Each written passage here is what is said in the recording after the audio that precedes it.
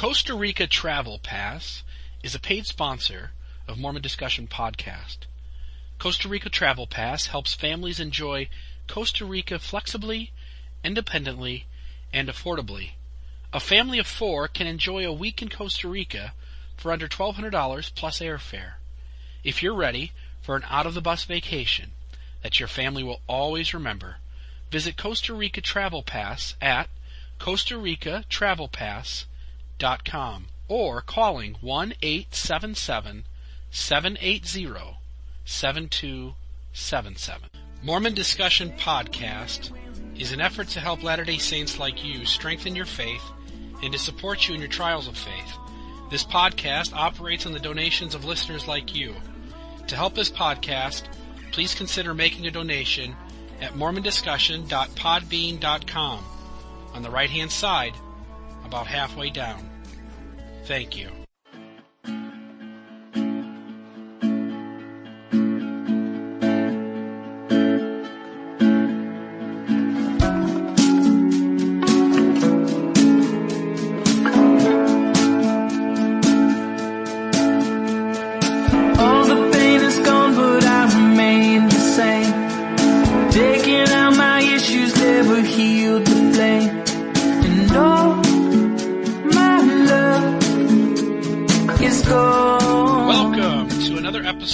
Mormon Discussion.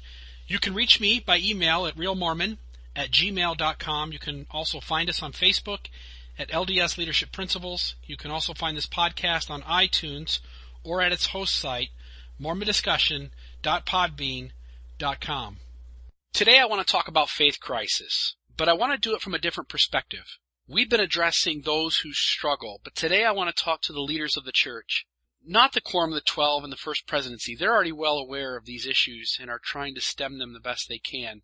But I want to speak today to the lay leaders of the church, the bishops and stake presidents, those who serve on high councils, those who serve as elders' quorum presidencies and high priest groups. I hope to help you to understand this phenomenon of people struggling with their testimonies and what exactly goes into a faith crisis. Some of you are right away beginning to think, why are we even addressing this? This is not a big problem. This is not something that is cankering the entire church. But I would share with you that there is a problem. Elder Marlin Jensen, the former historian of the church, was a member of the First Quorum of the 70, worked closely with the First Presidency and the Quorum of the 12, went and did a discussion interview at a university in Virginia.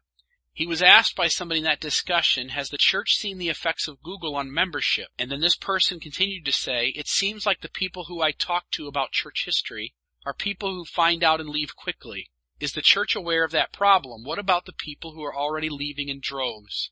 Elder Jensen stated, the 15 men really do know, and they really care, and they realize that maybe since Kirtland, we never have had a period of, I'll call it apostasy, like we're having right now, largely over these issues. So the first thing I wanted to say was this. It is a serious issue. If you were to go online and check out some of the discussion boards where people go who are struggling, so one of them is staylds.com, another one is newordermormon.org, and you could go to xmormon.org or postmormon.org, and you could take a look at those individuals who either are struggling in their testimonies, have come to different conclusions over encountering difficult issues in history, or those who have just flat out left the church over this same stuff. And unfortunately, our leaders in the church are way too ill prepared to handle it. I think the first thing we need to do is come to a understanding that sometimes the way we are taught the gospel is not the gospel.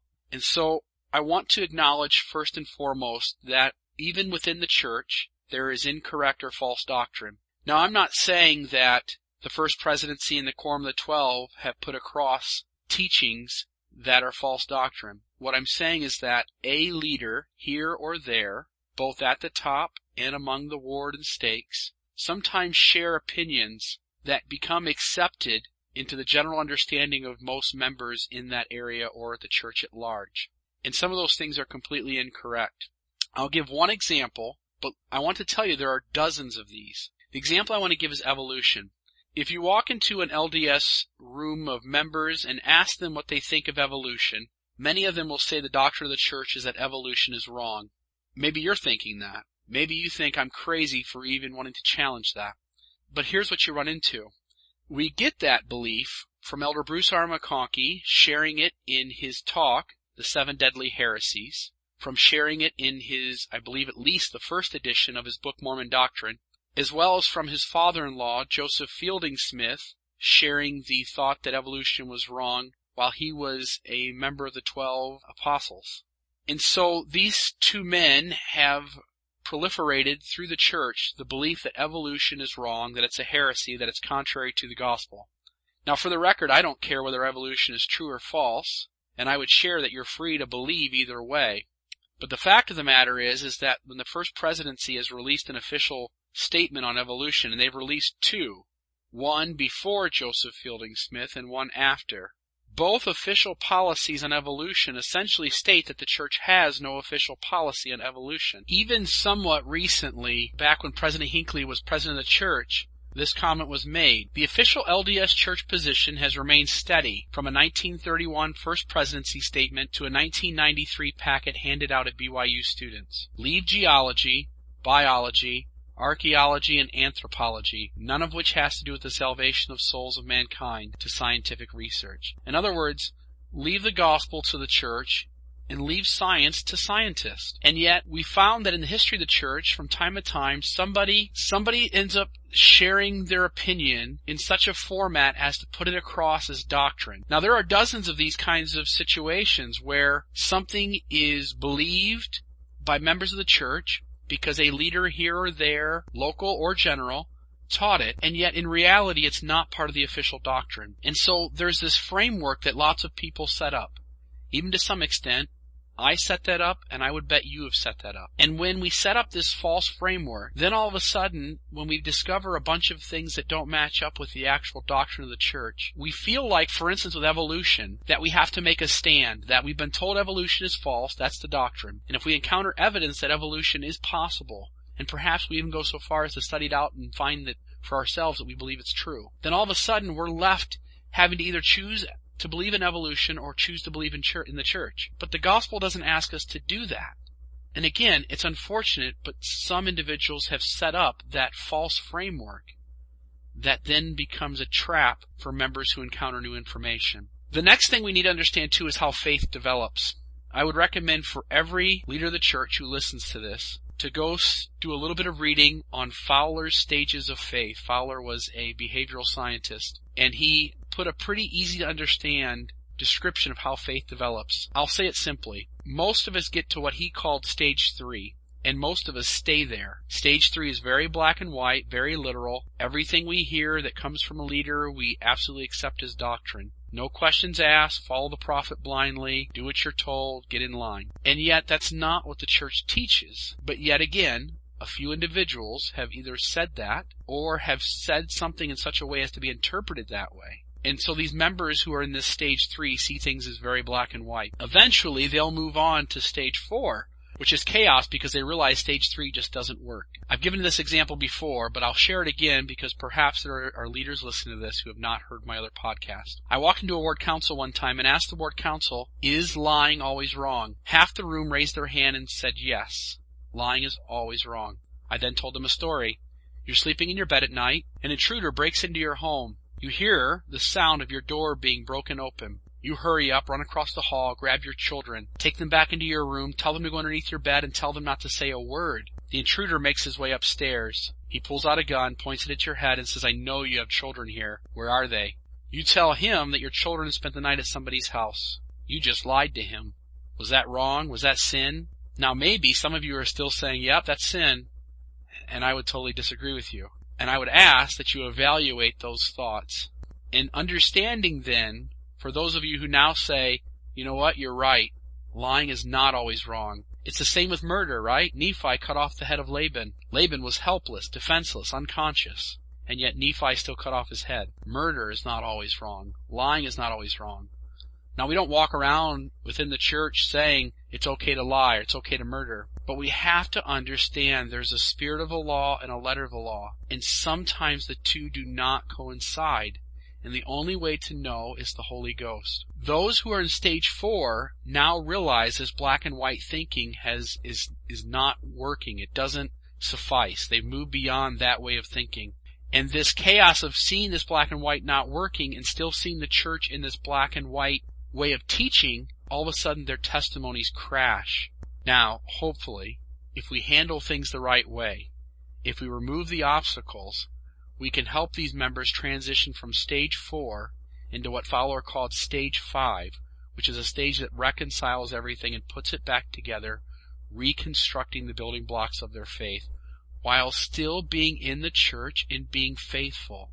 When you see it this way, you recognize that a faith struggle is not someone going backwards, but rather someone thinking deeper and moving forward in the way they understand their faith. Once we see it as progression and not regression, we can begin to remove our negative feelings from this process and begin to help this person move ahead.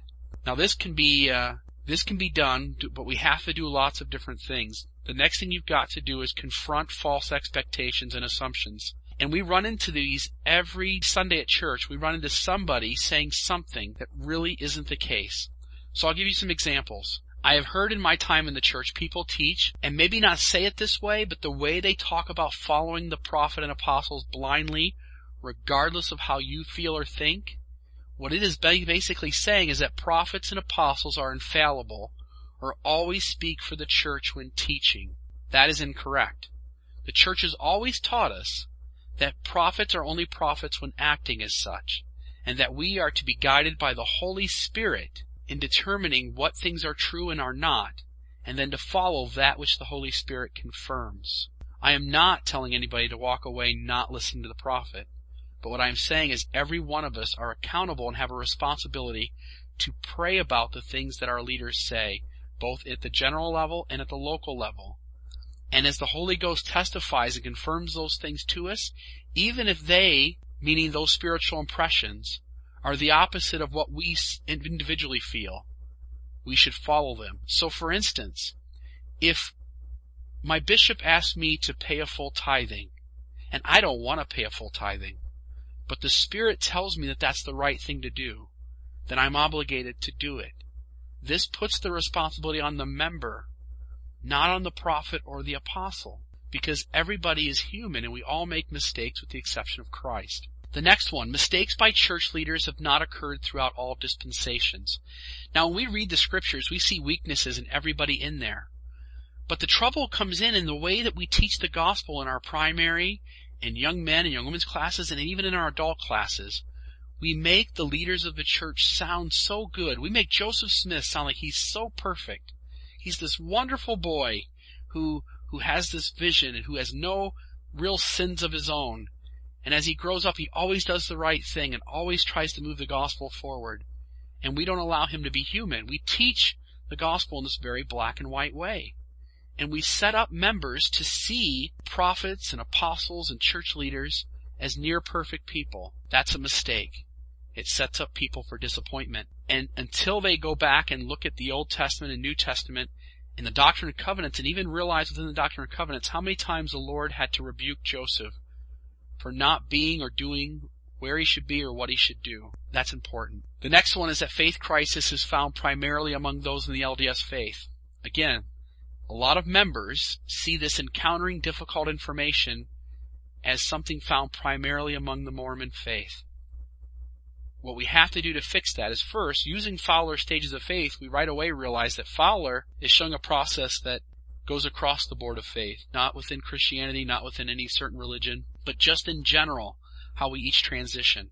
And as we do that, we come to a conclusion then, and also by just maybe doing some research on other faiths and those that leave and those that go back, we realize that faith crisis is something that happens to all who continually work to grow their faith and seek to strengthen it. They're all going to have struggles. The next one is the Book of Mormon as the most correct book. This implies there's no room for spelling, grammar, or linguistic errors. We have to be careful in how we describe the Book of Mormon as the most correct book. When Joseph said that, he didn't intend for that to mean that the book was translated perfectly. In fact, Joseph himself made many corrections to the Book of Mormon.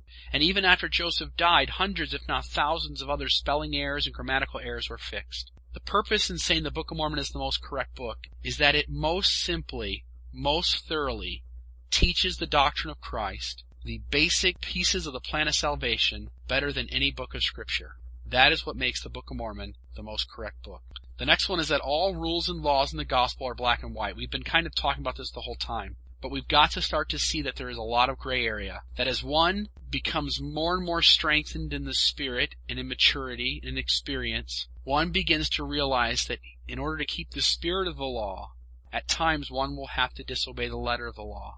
And we have to look back at the New Testament and see the times that the Savior was accused of breaking the Sabbath or breaking some other law in the law of Moses, when in reality he was breaking it, but he was keeping the higher spiritual law, trying to accomplish something else to further his Father's kingdom in the process. Next, just because someone with more experience in the church teaches something doesn't make it accurate. The false doctrines and teachings that I've heard over my time in the church, more times than not, they come from members who have been in the church for years and years. These members have learned incorrect things, but because of their experience and never being challenged on those things, have just assumed that they are correct. We've got to be careful. Just because brother so-and-so who's been in the church for 40 years, or sister so-and-so who has taught Sunday school for 25 years, we've got to be careful that we don't just give people a free pass. That every single member in the church holds on to certain things that are probably not true. In fact, I would pretty much say across the board that every one of us hold on to something, some rule, some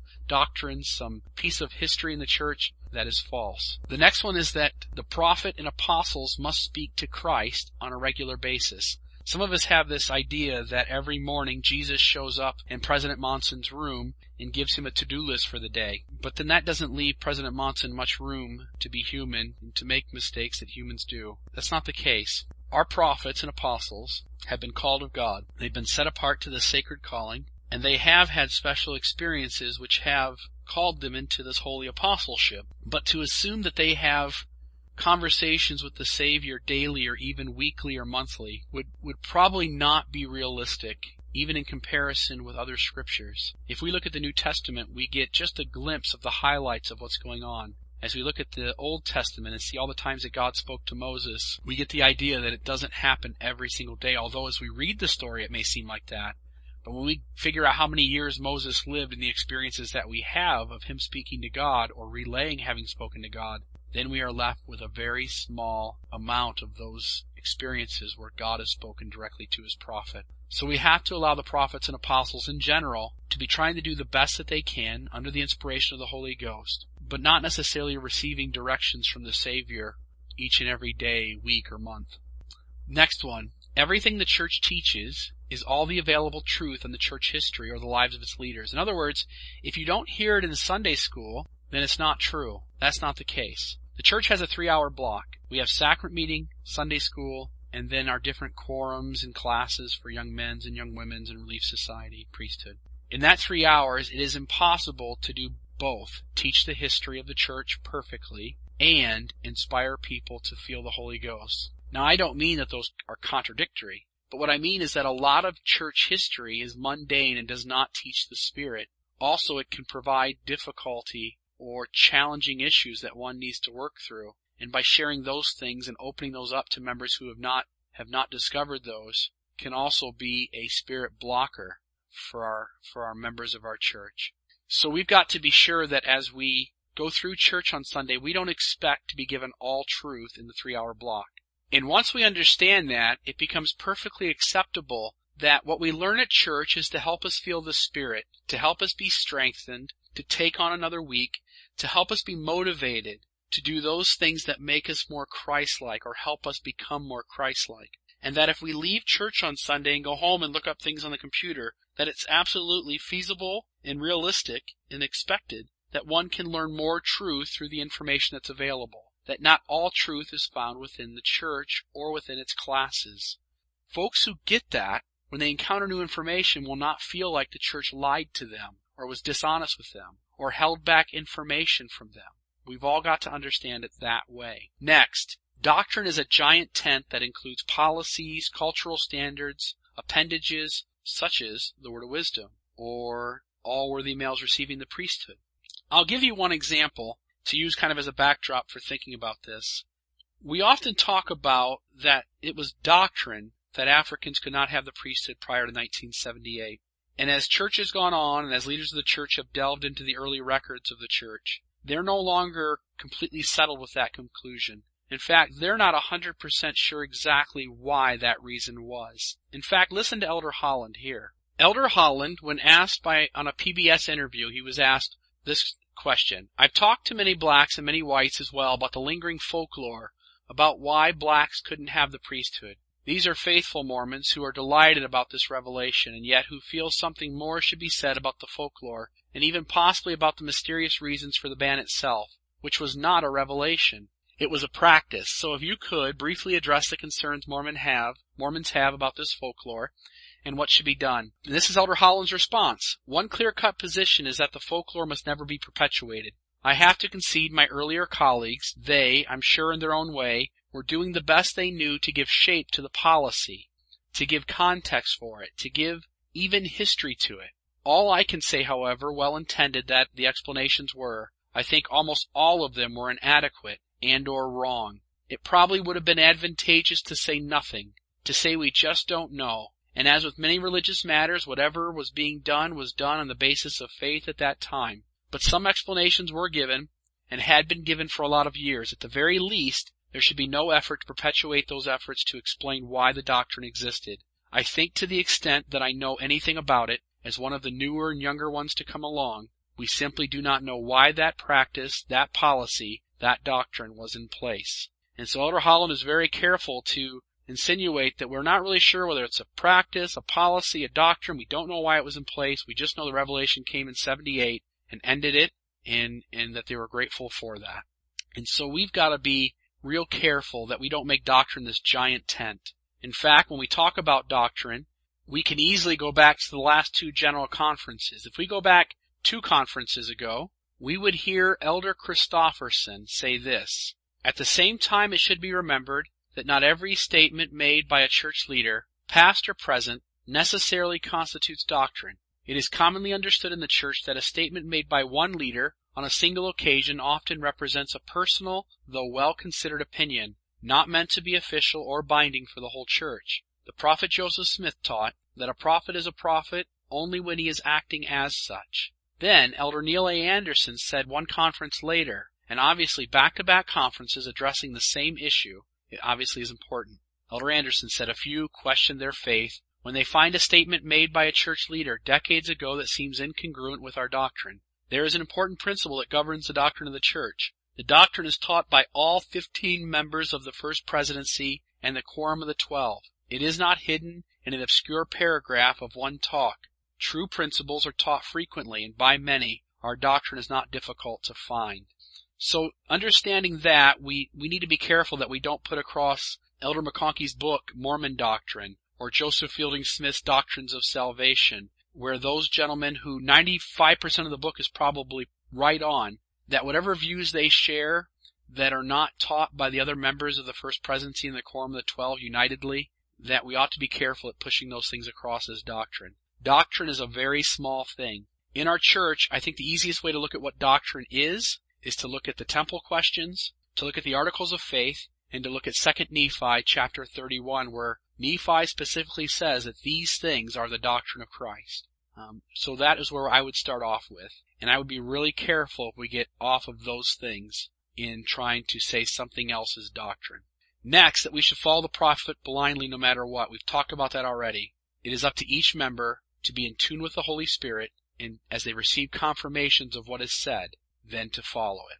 Now that we've established that there are things taught within the church that are incorrect, that members set up false expectations and assumptions, and we begin to kind of see what those are and begin to have an idea of why they are set up and maybe how to start to begin to address them. The next thing is people have got to have resources for their questions to be answered. Now there's lots of different places to go. I'll share a few. Some people aren't dealing with the emotion. They're simply wanting good answers to their questions. At this point, there's some places that they can go on the internet. They can go to the Foundation of Apologetic Information Research, which can be found at FAIR, FAIRLDS.org, FAIRLDS.org.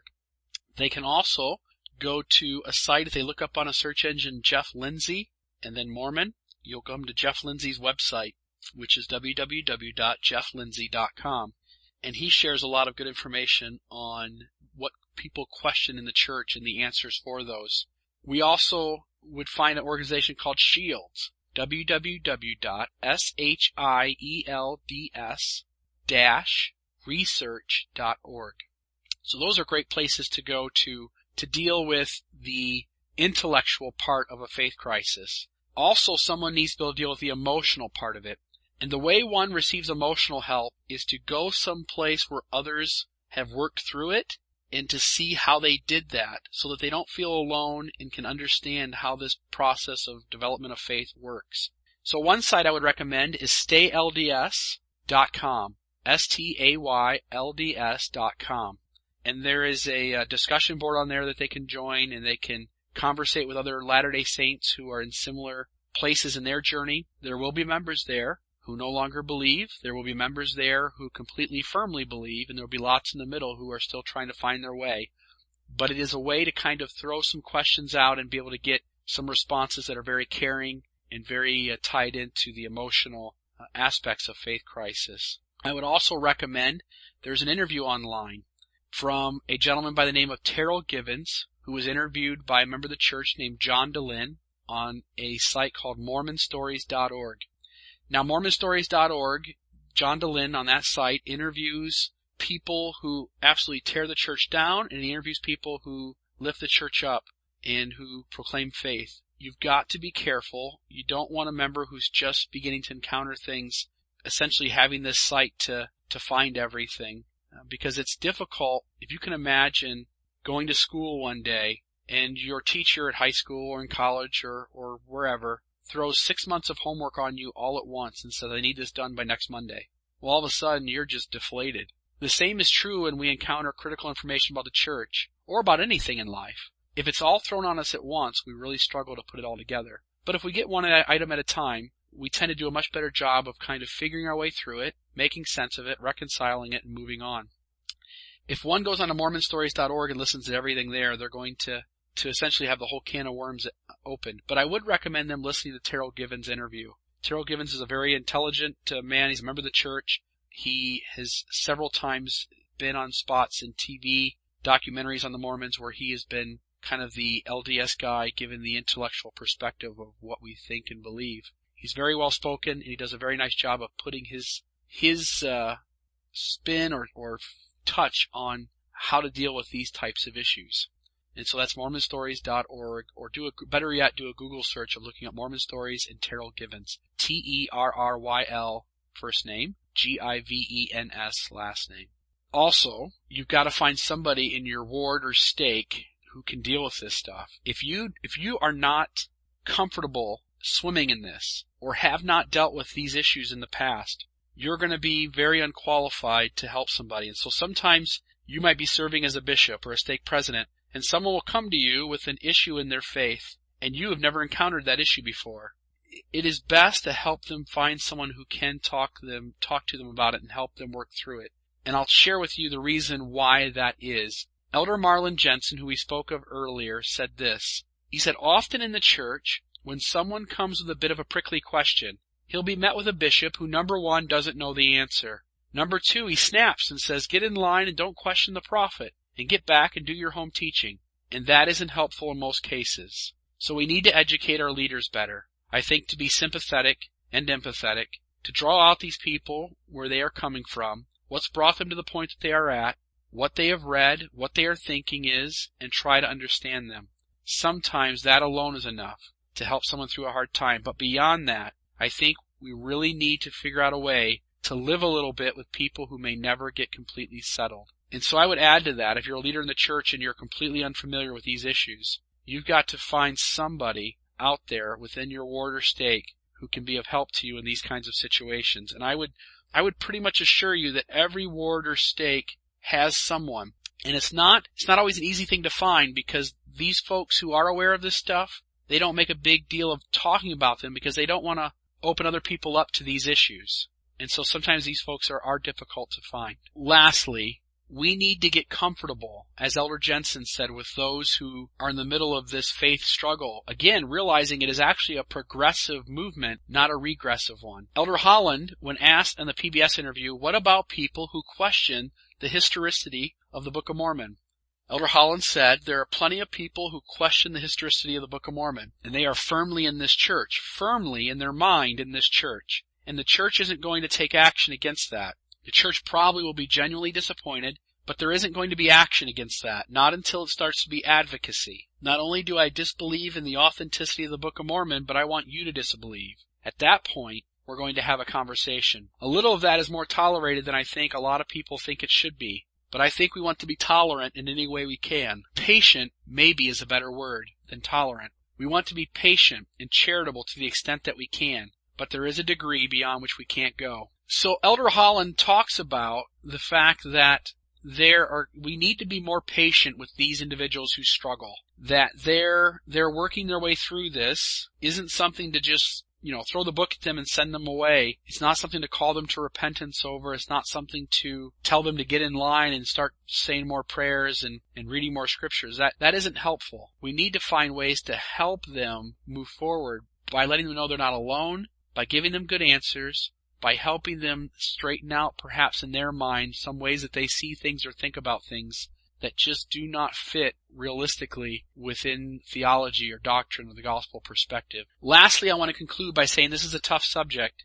You can't have this discussion with someone who's unaware of the issues. So for instance, I shared very little of what all the issues are. And like I said, there are dozens of them. And the trouble is that you just can't go delving into them because it's not easy. So you almost have to stand back and deal with it from an emotional perspective, but you've got to find somebody who can deal with it on an intellectual standpoint as well. Also, recognize these people are hurting. Their whole world has been turned upside down. Their deck of cards have crashed. As the saying goes, the old house of cards has fallen. It really has. These folks no longer know what to believe. They may look upon the church with sarcasm or bitterness. They feel betrayed or have lost their trust. They see the church as hiding things. They see the church is not trusting them enough to have given them the full story. And so it's a very tender moment. It's a very difficult time. It's a very hard time to really know exactly what to say or do. But the more aware of it we are, the better able we are to help. God bless you.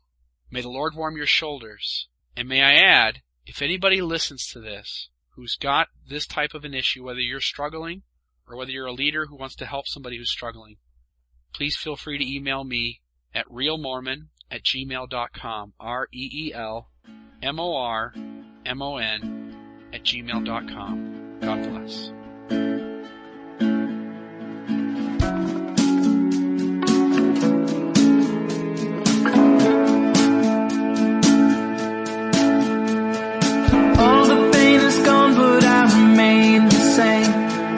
Taking out my issues never healed the flame, and all my love is gone. All the pain is gone, but I remain the same. Taking out my issues never healed the flame.